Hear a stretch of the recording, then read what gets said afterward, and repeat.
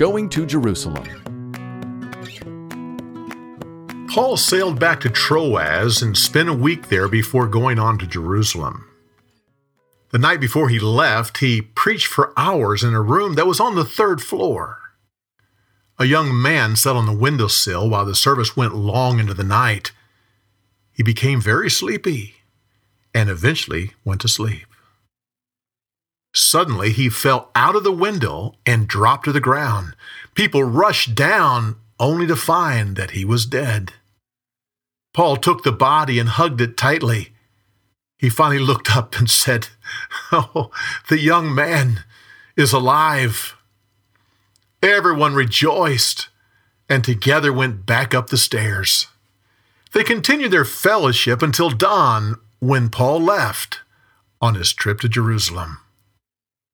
He sailed to a town near Ephesus, and the elders of the church came to meet with him on his ship. He said, "I'm leaving you and going to Jerusalem, and I'll never see you again. The Spirit of God has made it clear that I'll suffer for the Lord in Jerusalem. I'll accept this because I want to fulfill God's calling on my life." He encouraged them to live for the Lord and be true to Him.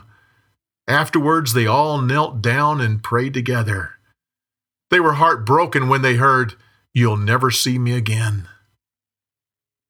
As Paul continued on his way to Jerusalem, the ship stopped in another port so it could unload cargo. This gave him a chance to stay with a group of believers for several days.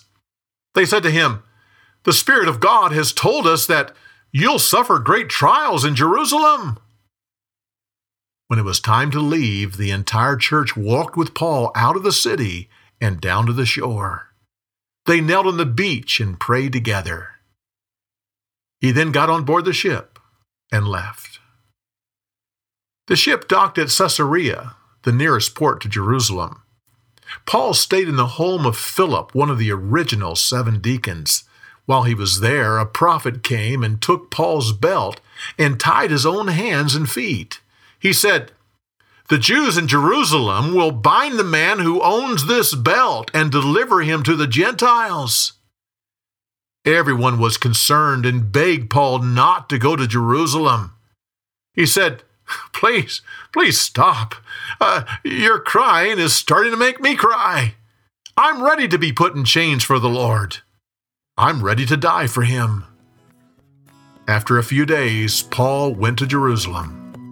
The Christians there received him with joy. For more, go to BibleTelling.org.